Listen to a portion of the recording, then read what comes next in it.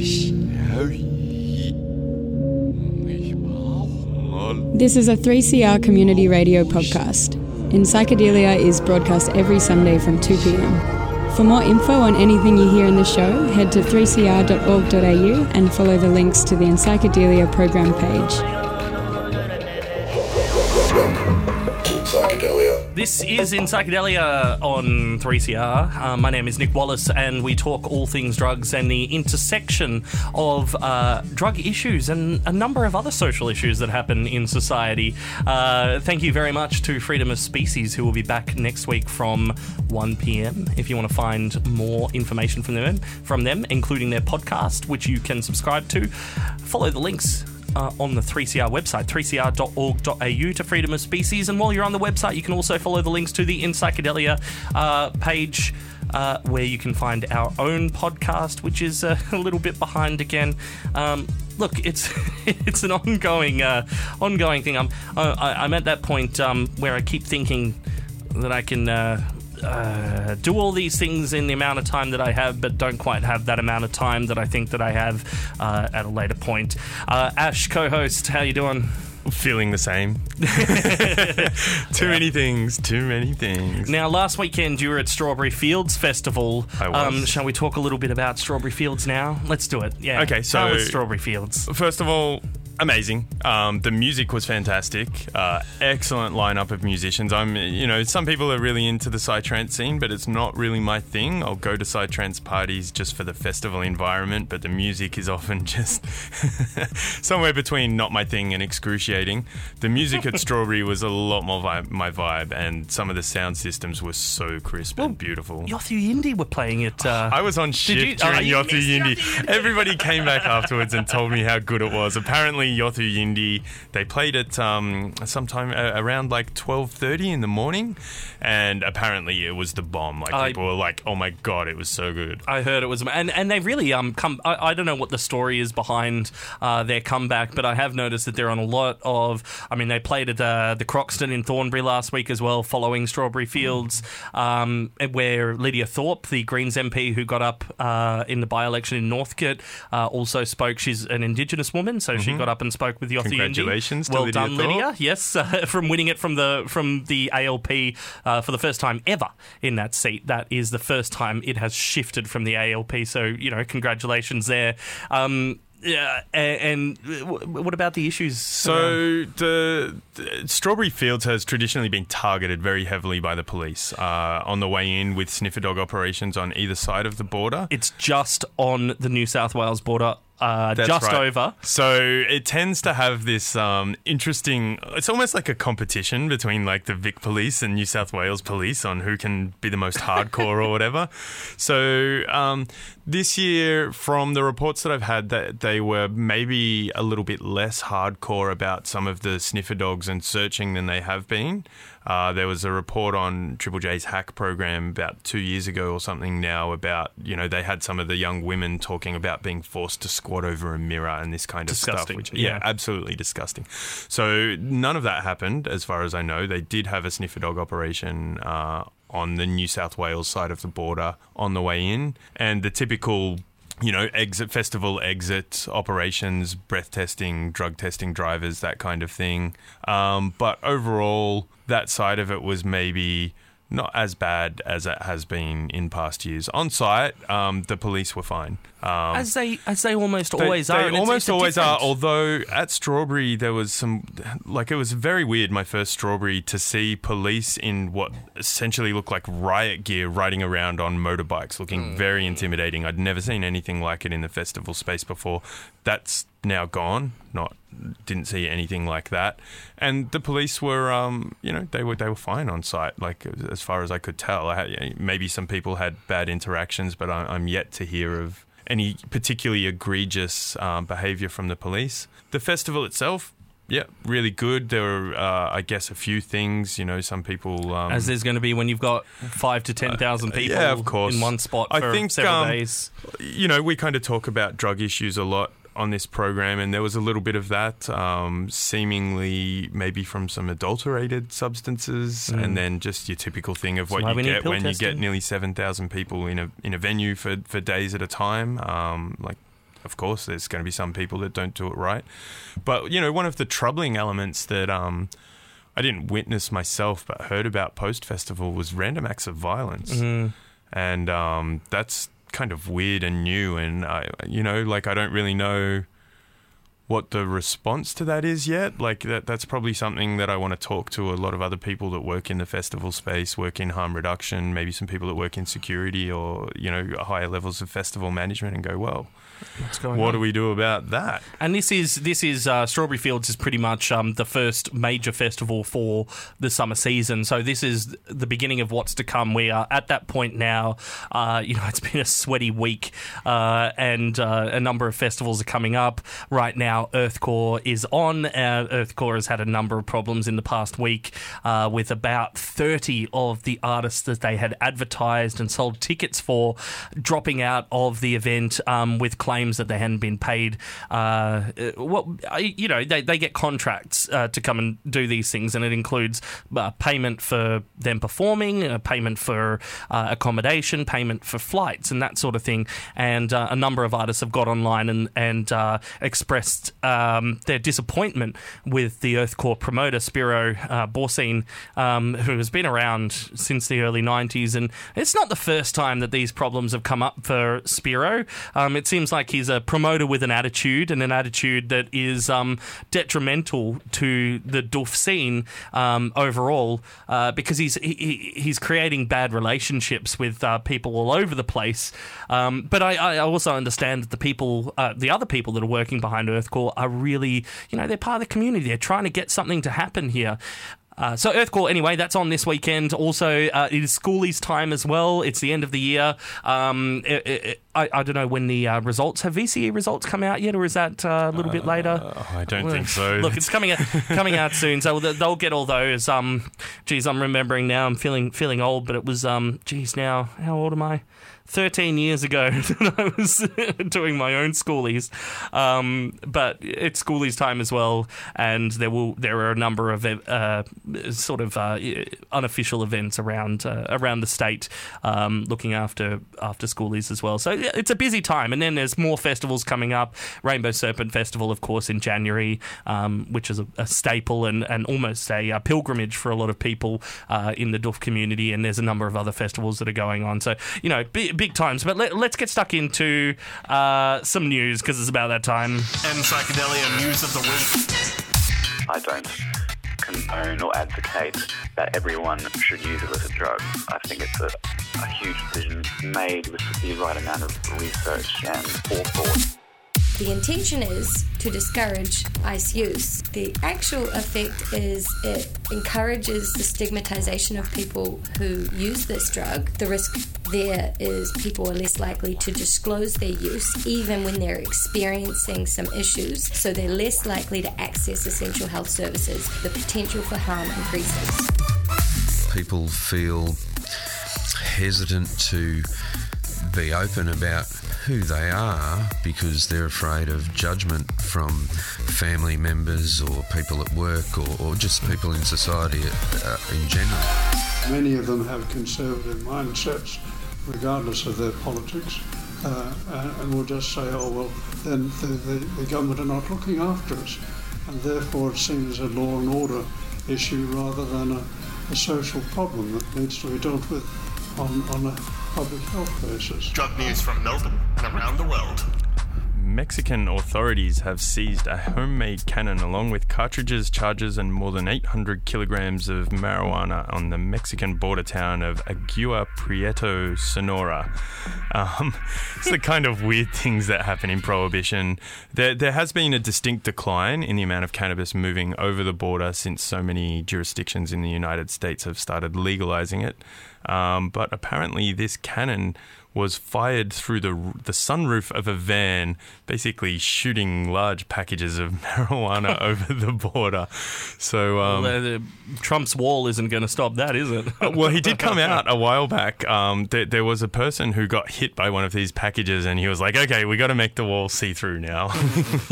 So that was the reason, and I guess just legalise cannabis and they won't be firing it over a wall in a cannon anymore.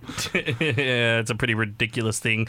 Last week, the Australasian Professional Society on Alcohol and Other Drugs, or APSAD, conference was on in Melbourne with a number of people from all across, especially the Asia-Pacific region, but also all across the world came together to talk about harm reduction initiatives. And one of the people that was along was Fiona Measham. And Fiona Measham is the leading person behind a project called The Loop in the UK. And The Loop have been conducting pill testing successfully at several festivals in the UK, have really proven its worth as a harm reduction initiative, and they're not the first ones to do it. It's an initiative. Pill testing is an initiative that's been happening in other countries across Europe.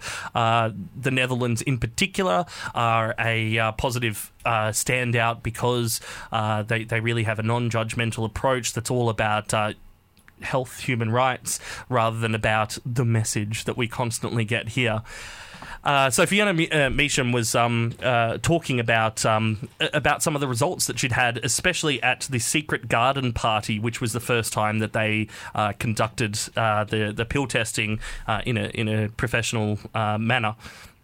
And it showed that people who engage with these sorts of services are less likely to engage in dangerous sorts of behaviour, more likely to throw out drugs if they don't know what those drugs are. The whole point of this service is to give people a point of contact with somebody that knows what they're talking about, so that person can talk to somebody that doesn't necessarily understand. Drugs are complex, It's a complex area, and if we can get people talking to the people that understand these things, then maybe people will make better decisions. And this is what has been shown with Fiona Measham and The Loop and their research. And we're hoping to get Fiona. She's actually still in Australia at the moment. She will be at Rainbow Serpent Festival in January. Hoping to get her on the show. And EGA, Entheogenesis Australis, 8th till 10th of December, the Psychedelic Symposium. She'll be speaking there about that. I was in an email thread because she was meant to be speaking on a panel at Rainbow Serpent and unfortunately couldn't make it due to a busy schedule. Strawberry Fields, that's what I meant, yes. And she couldn't make it due to a bit of a bug that a couple of people picked up after that ANSID conference, however you pronounce it. But she was actually quite surprised at when we mentioned about the roadside drug testing and some of the things that happen in the festival scene. She was like, "You what?" Because it's a very uniquely... This is something that listeners might not be aware of, but the way that we do random roadside drug testing in Australia is quite unique. They don't target festivals like this anywhere in Europe. Because it's almost legally unprecedented. We have these reports all the time that people, these are drug drivers, these are impaired drivers, but the reality of the testing that is conducted on the roads has nothing to do with impairment. In fact, people can be pulled up, and this has been shown. There was a case in New South Wales where a guy got charged for drug driving, and the rhetoric that goes out into the media is this is an impaired man, we're removing him from the roads because he's a danger to safety. But the reality of these tests is that they don't actually detect impairment, and this man hadn't had cannabis, which showed up, for a week.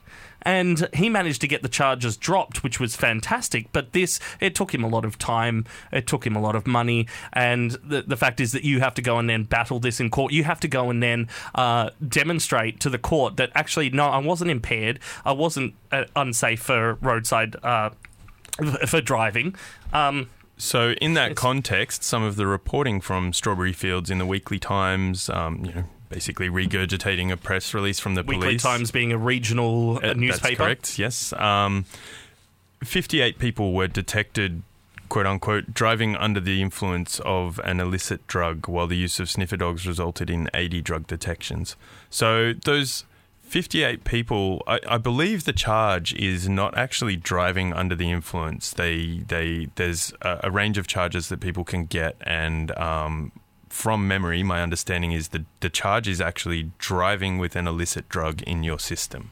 because they don't actually allege impairment. It's well, kind of implied in the reporting and all of the rest of it. I had one of these. I just for all of the public to know now, I managed to get myself I had to go to court over an issue in Queensland coming back from Earth Frequency Festival where there was a detection of cannabis in me, and surprise, surprise, the people that do the drug show also happen to be peers of drug users.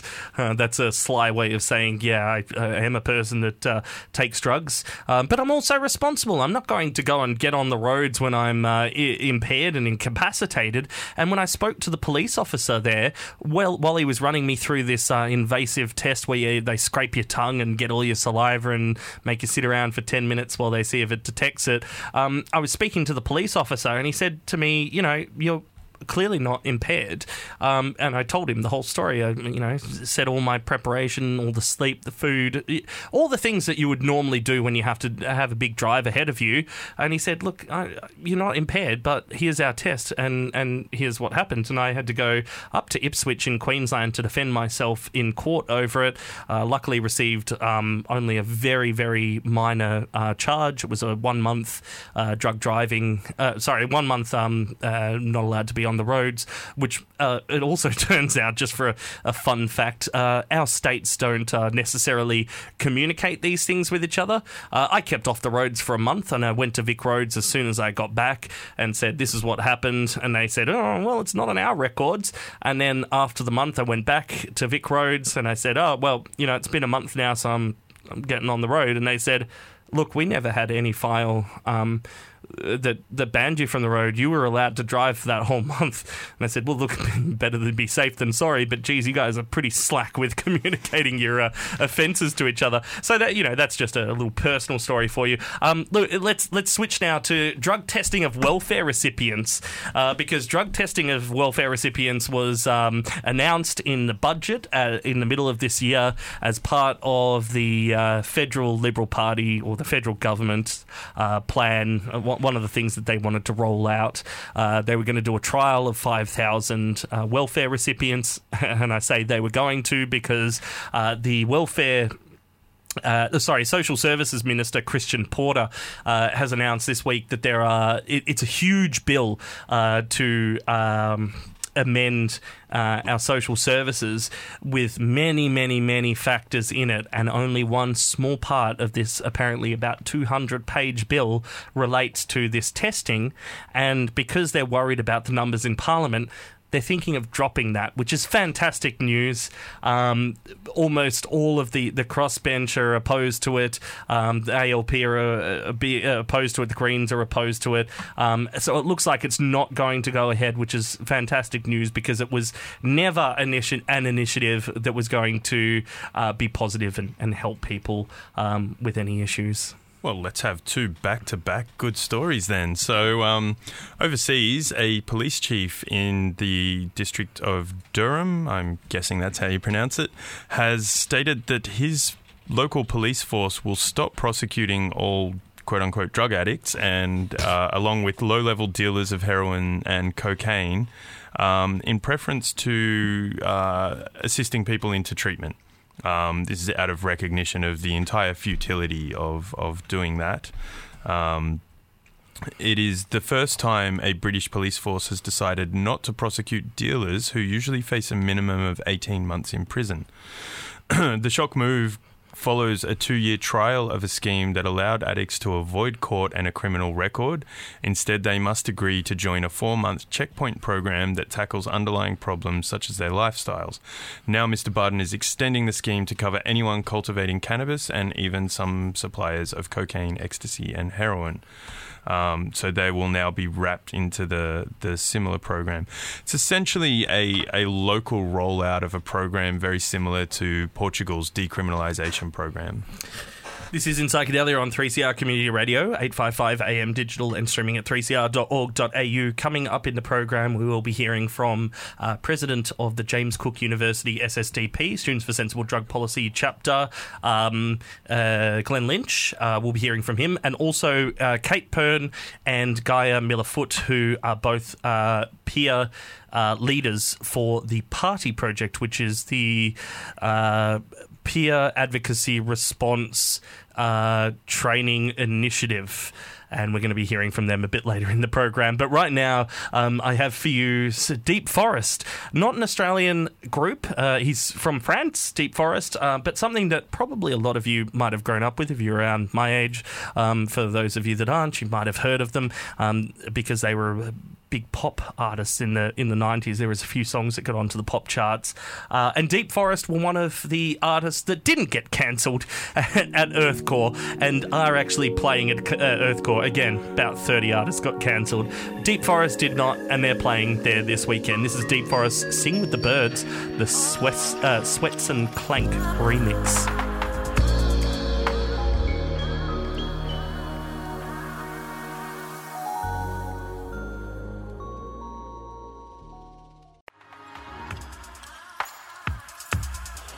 .3CR Community Radio, 855 AM digital and streaming at 3cr.org.au. This is In Psychedelia, and right now on the line we have Glenn Lynch, the president of the newly formed Students for Sensible Drug Policy chapter up in Queensland at James Cook University in Townsville. Glenn, welcome to the program. Thanks very much, Nick. Now, before we get into it, maybe just tell us a little bit about the James Cook University chapter. How long have you been going? How's the response been up there so far? Because we don't often hear things from all the way up there in Queensland. Oh, look, we're a little bit forgotten and we're a little bit remote from the rest of the world, really. I first contacted the guys from Students for Sensible Drug Policy about a year ago, and it was about mid-year that I thought, geez, I better pull my finger out and actually do something local. Act local, think global. And so I put a word out to a few of my friends that I knew had a bit of a social conscience and that sort of thing, and we got together for an initial meeting, and we determined that we needed 20 signatures to affiliate a student association, and sort of 6 weeks later we had 50 signatures, and on the 25th of September, and away we went. So, I mean, you are up there in Townsville. Do you have some unique, do you feel like there's some unique drug issues around that area, unique drug policy issues around Townsville, or is it something that's... Yeah, well, look, what's probably most significant for Townsville and what's very front of mind in the election campaign is, well, they're saying, it's a youth crime rate. We've got the highest crime rate in Queensland at the moment here. It's mainly youth crime, and that's because we've got over 20% unemployment rate. Right. And linked into that and the social dysfunction that's associated with all that breakdown of, lack of hope, lack of employment, and all that associated stuff, there's drug use dwindles its way in there. But mainly the focus hasn't been about labelling people as drug users or anything like that. It's actually been the youth crime that's been associated, and some of that crime is obviously going to fund drugs, but that hasn't been the central issue that it's been labelled. It's been more these bad youth, lock them up. Right, yeah. I mean, we're having a similar sort of discussion in Melbourne around, the Herald Sun likes to call it the Apex Gang. I'm not entirely convinced that it's that the phenomena is as real as the Herald Sun likes to make it out to be, but it is this focus of law and order and increasing law and order to sort of increase people's idea of safety. But as you mentioned, the problems are more complex than that. And when you do have something like 20% unemployment, the problem isn't just that somebody doesn't have a job. The problems are more systemic in the community. It's what is there for people to do? What do people do when they can't do the things that they want to do? What do people do when they can't do anything at all? Is there volunteering opportunities, or people are spending their time on other things because what else is there to do? Well, yeah. I mean, these people are lacking hope. They don't feel valued or connected to the community, and lots of them are from Aboriginal or Torres Strait Islander backgrounds, and they've got their own set of burdens to deal with that add into that. And you know, it makes it very hard. People generally don't rebel or hurt communities that they feel embraced or connected to, and you've got a whole heap of people that, you know, there may be 5 people living in a house and no one's got a job. Well, geez, your social modelling is going to tell you that having no job and no hope and no income and no purchasing power, no decision-making power, well, that's the way life is, and geez, where's the point? Now, we've just had a state election in Queensland, and the results should be available shortly. But did any drug policy issues come up in the Queensland election? Very, very little. The only mention I saw was who are they? Pauline Hanson's One Nation had a little bit of a thing about, we'd like to see medical cannabis made available. Right, yeah, it's interesting that One Nation have been getting onto that, because I suppose they're a populist party. They're looking for policies that they think are going to help increase them, but it's just surprising because they're also what some might describe as a hard right party as well. You know, they're sort of focused on nationalism and rhetoric that sort of stands around that. But they have this support of medical cannabis now, which probably just shows that the policy itself and the idea it has to happen. Medical cannabis is an idea that is no longer just on the fringes. It just needs to happen, and it's who will roll it out and how will it roll out. And I know that there's been a number of problems with rollouts across the country, with it being fairly limited. I did see that, I think it was in Townsville, a pharmacist was the first one in Townsville to receive their licence to distribute. Well, that was big news here. Yeah, so that's very exciting. So the pharmacist in Townsville has the first licence in Queensland to distribute medical cannabis, but again, be a fairly limited model from what I understand. Yeah, and look, in One Nation's defence, I went out to the 3 primaries, the three electoral divisions in Townsville, and so I went out to Labor, the LNP and One Nation, all their reps up for election in those 3 divisions. And the only ones that got back to me were One Nation, and they invited me to their coordination meeting to chat to them about drug policy. Oh, really? So, okay.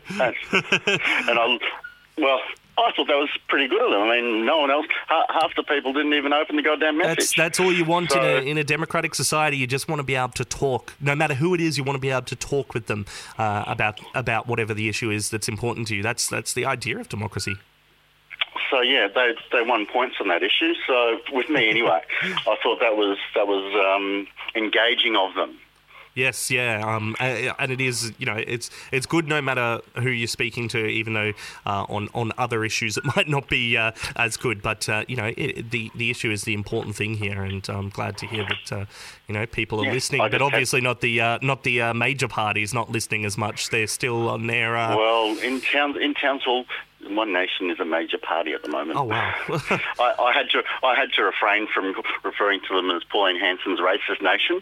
Just, you know, sometimes I got to bite my tongue. But yeah, that's yeah.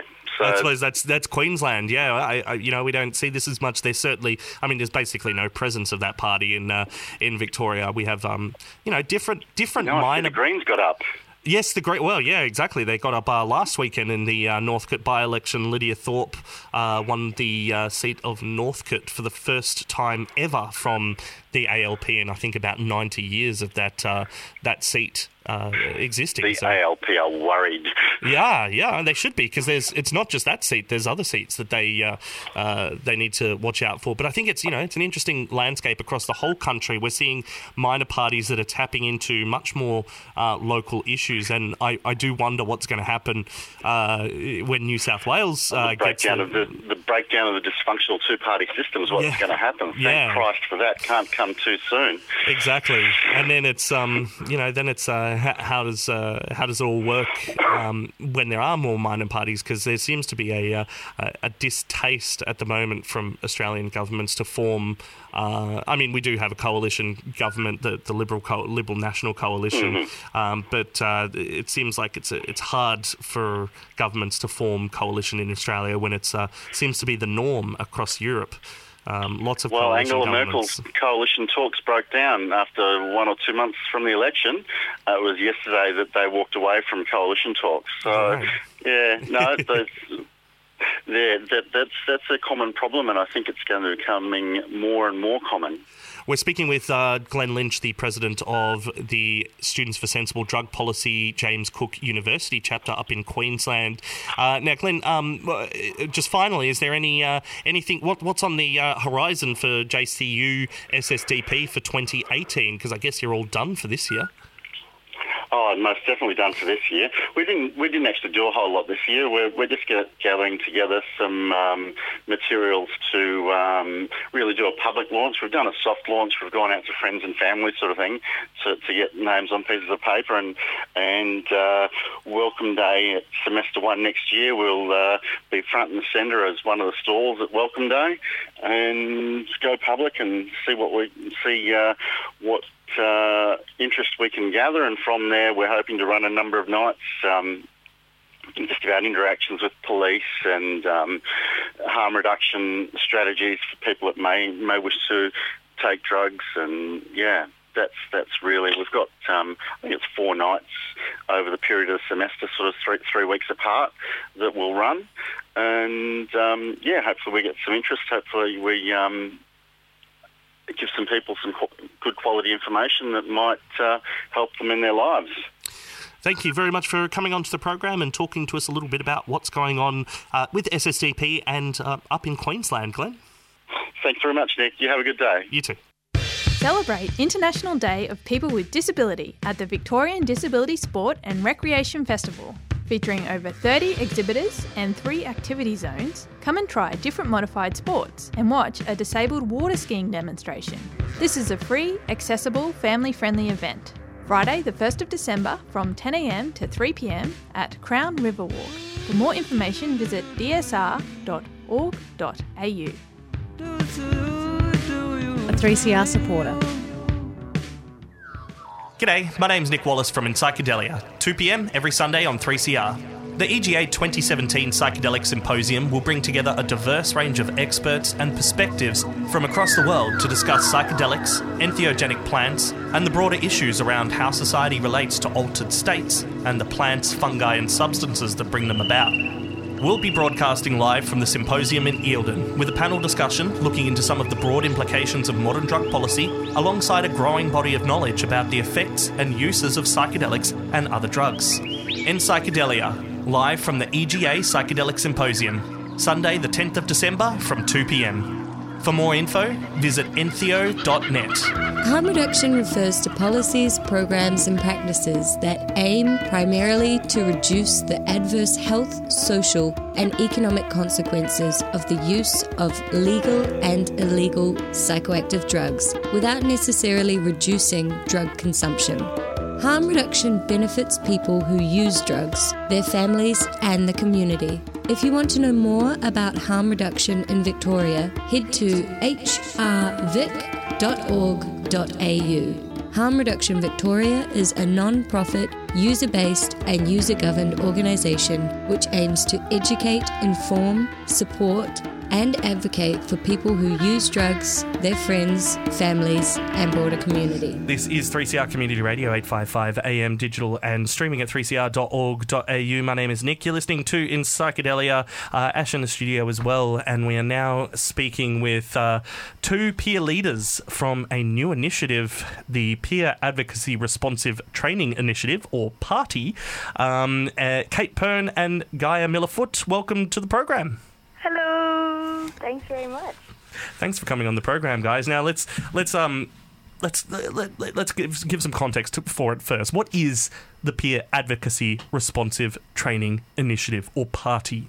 We're organisation, we're running training programs based in Chapel Street and St Kilda area, running training programs for venue staff in how to respond to overdose, prevent overdose, and perform drug-related harm reduction, as well as running some education campaigns and social media campaigns around harm reduction in the area. So what's brought on the need for this sort of project? Well, I guess there were. It's something that's probably been lacking in general in this sort of area in terms of any kind of like overdose prevention-based project for nightclubs in particular. There were also some really tragic overdose deaths earlier in the year, and that sort of, I guess, led to growing concern about, it really raised the issue that it's something that needs to be addressed, and not just preventing overdose deaths, but just also all the other kinds of drug-related harms that can happen, and using a harm reduction approach rather than necessarily a hardline law enforcement approach. So the sort of responses that we have seen from both law enforcement and even from the nightclub community, especially from promoters, has been over the past couple of years. We've seen some nightclubs having bans on specific drugs, which seems a little bit odd considering all of the illicit drugs are illegal, but we have seen promoters specifically putting up information about drugs like GHB and methamphetamine or ice, and trying to avoid those sorts of things. So these are the sorts of responses that we have seen in the past. Then, of course, as you mentioned at the start of this year, there were a number of overdoses which were related to GHB, I believe. There were also some other substances, some unknown substances that were ending up at nightclubs. So it's an initiative that has, it's a very timely initiative. Both of you are... I'll just clarify, the deaths in January were caused by what I understand to be Mbomi substances as opposed to GHB. People thought they were buying MDMA caps, but it contained Mbomi, and I can't remember what the other... It was 4-fluoroamphetamine, 25C, Nbome, and a little bit of MDMA. Thanks, Ash. The way I actually haven't been referring to them as overdoses, though. I think it's possibly, it depends who you're talking to, but for here and our listeners, I tend to refer to them as accidental poisonings, because an overdose would be overdosing on a substance that you're taking what you think you're taking. That's a really good point. Yeah, it's really interesting, Nick, that you mention the banning, because it's been really interesting for us meeting and speaking to, various members of the community, on around Chapel Street and in the area, and speaking to club managers, venue managers, and sort of their experience, and the kind of some of the reasoning behind banning GHB, for example. When I heard about clubs doing that, obviously, like, it goes against harm reduction principles, and heckles go up. But, what they're telling me is things like, look, you absolutely cannot mix alcohol with GHB, where we make our money from selling alcohol. That's how we make our profit. That's what our business model is. So, like, how could we possibly tell people it's okay to take GHB in this premises when it's so dangerous to consume with alcohol? Which I think is a reasonable point. And I think it's important to have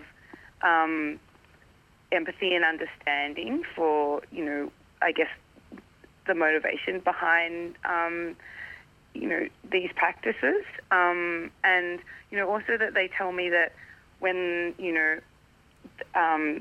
they put out, this clear message on social media that people are going to be banned, then, people stop blowing out for months, responding to that. So it has actually been a successful method. Yeah, okay. And you know, obviously there are very valid concerns about people, you know, being afraid to be banned, so they, you know, don't seek help when they need it or don't seek help when their friend needs help. But I think it's also important to listen to some of these venues who have been around for a really long time and dealing with these, you know, drugs for a long time, and I guess sort of what their personal experience is, and sort of their motivations for bringing the rules they do, and we're trying to create like a really collaborative approach. So, you know, talking about venues and saying, okay, like respecting their choice to have banned substances, but then also, you know, working with them in also simultaneously having, you know, good quality advice about if you do choose to take these substances, this is how to do so safely.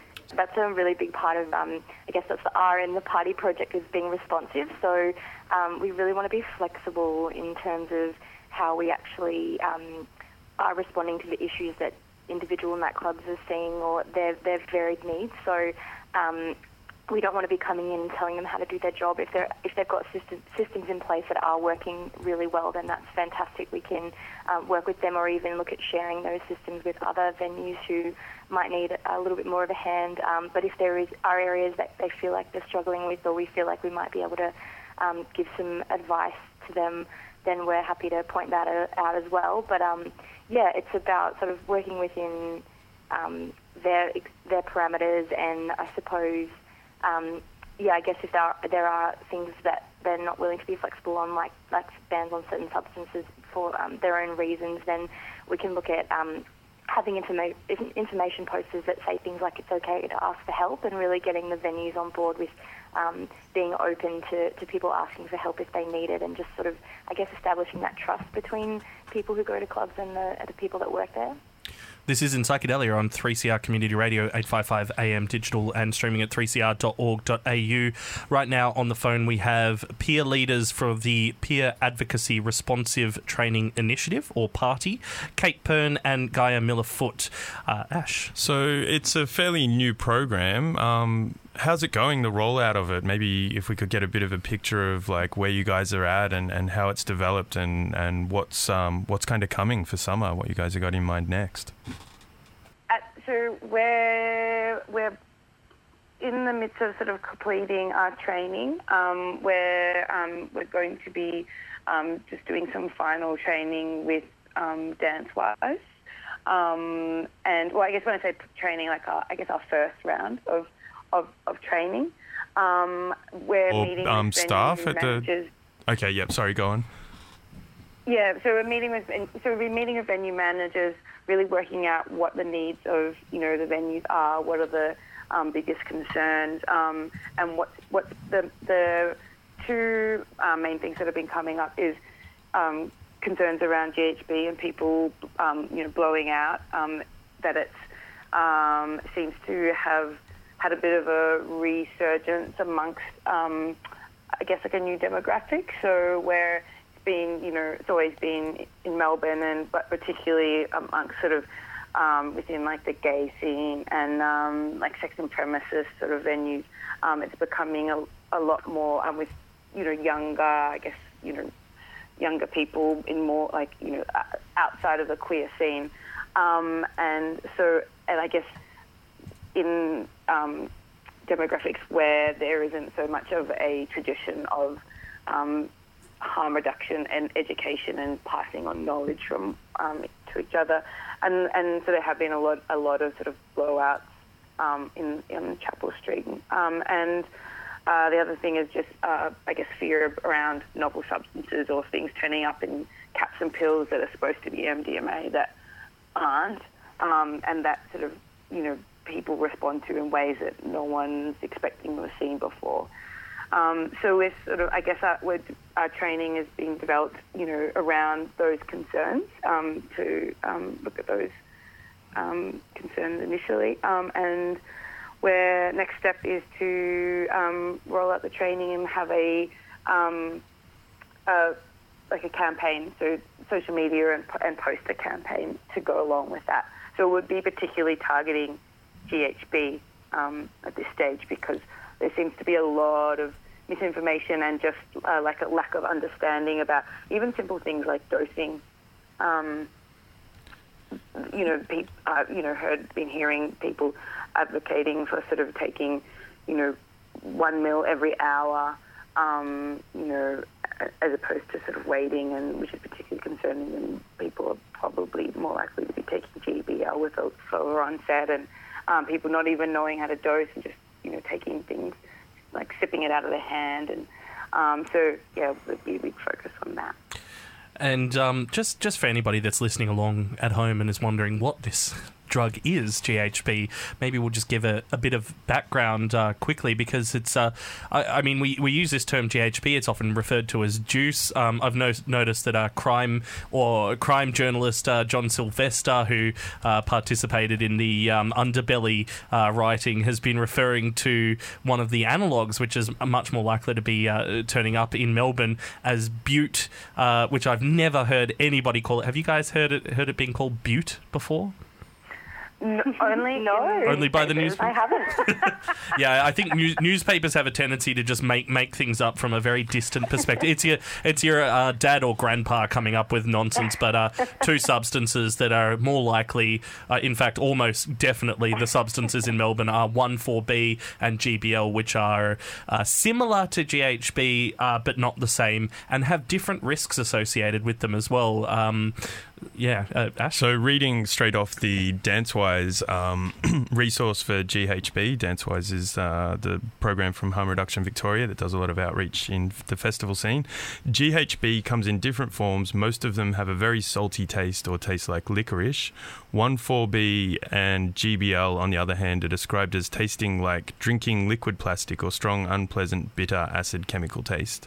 1,4-B, when pure, is an oily solid until it reaches 21 degrees, it will turn to a clear, thick liquid, and GBL is freezes at around 10 degrees. So they're clear liquids that dosed in very small dose ranges. So that's one of the risks for them, is people drinking them or consuming them without knowing. And one of the major contraindicators, so a substance that when you put that on top of the other substance, they really don't have they really don't have a good reaction together, is alcohol. And at nightclubs, of course, as you mentioned before, the main product that is being sold is alcohol. So understandably, I definitely appreciate the complicated relationship that club owners are in. I've had that similar conversation that you guys were talking about earlier with other activists in the field. I'm like, well, to be fair, it's pretty reasonable for a club owner to want to discourage a substance that is most harmful in the presence of the drug, alcohol, the legal drug that is the basis of that premise. On a side note, though, I do think it is a interesting dynamic, because I have actually read some of the minutes from some of the liquor licensee forums, which are generally attended by police, ambulance. Probably you guys turn up to those sorts of things, and also licensed, licensees. And I've just, liquor licensee forum, you assume they're going to be talking about liquor issues, but they are talking about drug issues a lot. And I just thought it was it's an interesting dynamic to see people, they're not really talking about necessarily the harm of a substance, it's the competition between different substances. They know that they're selling something that is a potentially dangerous drug, and there are other potentially dangerous drugs. I just thought that was an interesting dynamic, but that's maybe a side note. I think it's a really important note, though, because when you look at the pricing model of liquor licensing and, how you can afford your license, the only way you can really do that is to encourage people to binge drink on alcohol. The whole model is set up to do that.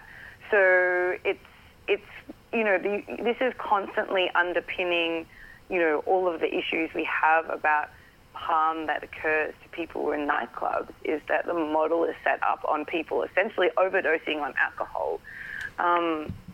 I find that really interesting. Yeah, it is. That's probably a wider discussion for later because it's something that clearly needs fixing. It's clearly problematic. We know that Australia generally, it's a pretty broad statement, but Australia has an alcohol problem. And I think we just generally have a misunderstanding of a lot of drugs. So I think that this initiative that you are now doing along with a number of other people, the Peer Advocacy Responsive Training Initiative, or PARTY, is really important in you're essentially adding extra information to the staff at these venues, RSA, their responsible service of alcohol, where they have to apparently learn how to serve alcohol responsibly, but it's adding to that knowledge, the fact that people are, no matter how much you want to tell people they're illegal, we ban them, etc., people are going to take drugs at nightclubs, and we know this. It's not a disputed fact. So, one question. So you guys have worked with venue owners and managers and bar staff, and you're doing the postering campaign. Are you doing any outreach as well, like actually getting out, speaking to people in the nights that are actually going out to these venues? At the moment, we're actually rolling out a survey. So while that's not necessarily direct outreach, but we're collecting data. You can actually, if you're interested and anyone's interested in participating in our survey, the link has been shared on our Party Project Facebook page. So you can find us on Facebook if you search Party Project. That's PARTI instead of a Y.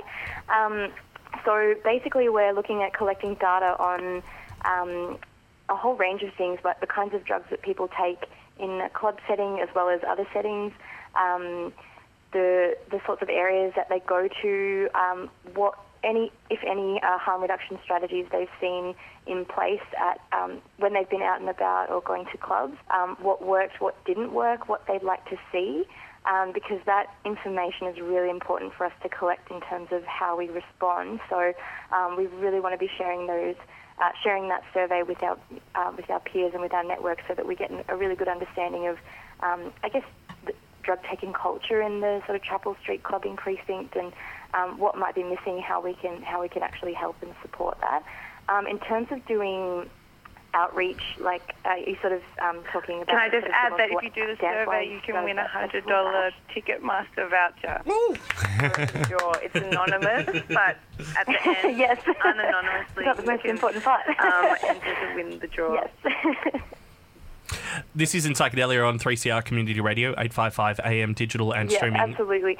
And at 3cr.org.au. Sorry, I was just going to say we have Kate Pern and Gaia Miller-Foot on the line, peer leaders from the Peer Advocacy Responsive Training Initiative. Gaia, were you talking? Or Kate? I actually can't distinguish your voices. Yeah, no worries. So, I was just going to say, in terms of... It was me, Gaia.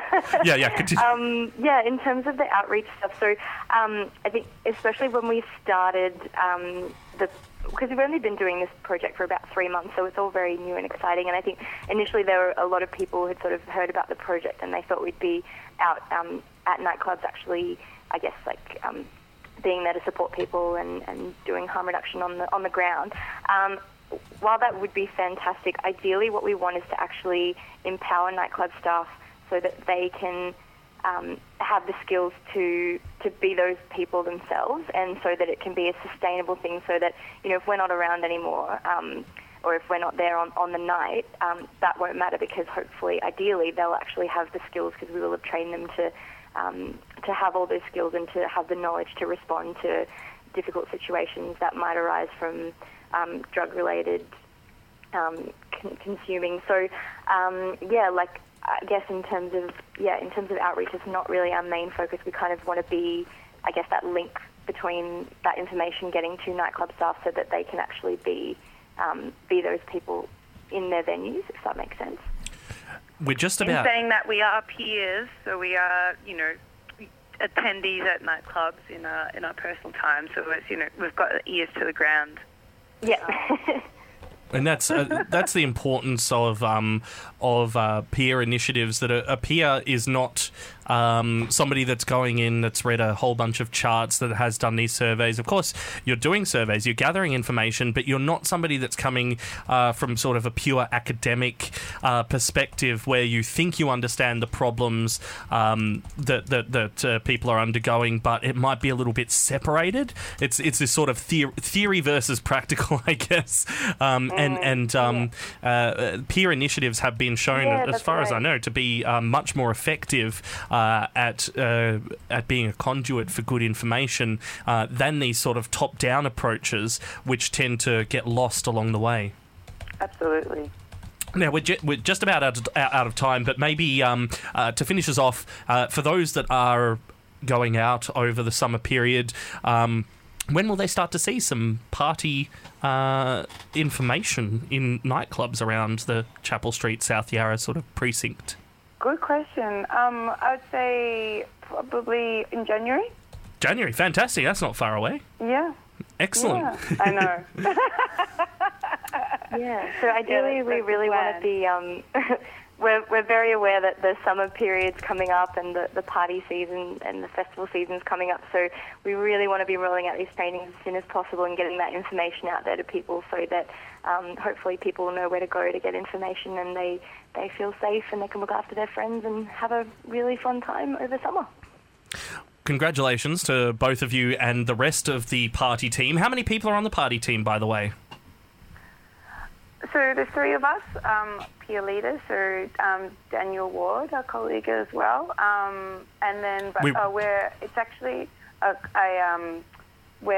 a collaboration between the Victorian AIDS Council and Star Health as well, so we've got their support behind us. Fantastic. Thank you very much, both Kate and Gaia, for joining us on the program today, and for dealing with just one of the things for anybody listening along. It's really hard, like when we're sitting in the studio and you can have eye contact with each other. Ash and I are constantly talking without talking to each other, and you do that with other people that are in the studio. When you've got one person on the phone, it's fine. It's a little bit clunky, but when you've got two, it becomes all that more clunky. Communication is not just spoken. It is certainly eye contact, and but I appreciate you guys going through our conference call. Oh, you've done very well. Thank you so much for having us. Thank you so much for having us. Yeah. It's really, really exciting to be on this show. Yeah, check out our Facebook page. Yes, and we'll put that survey up on the page. Yeah.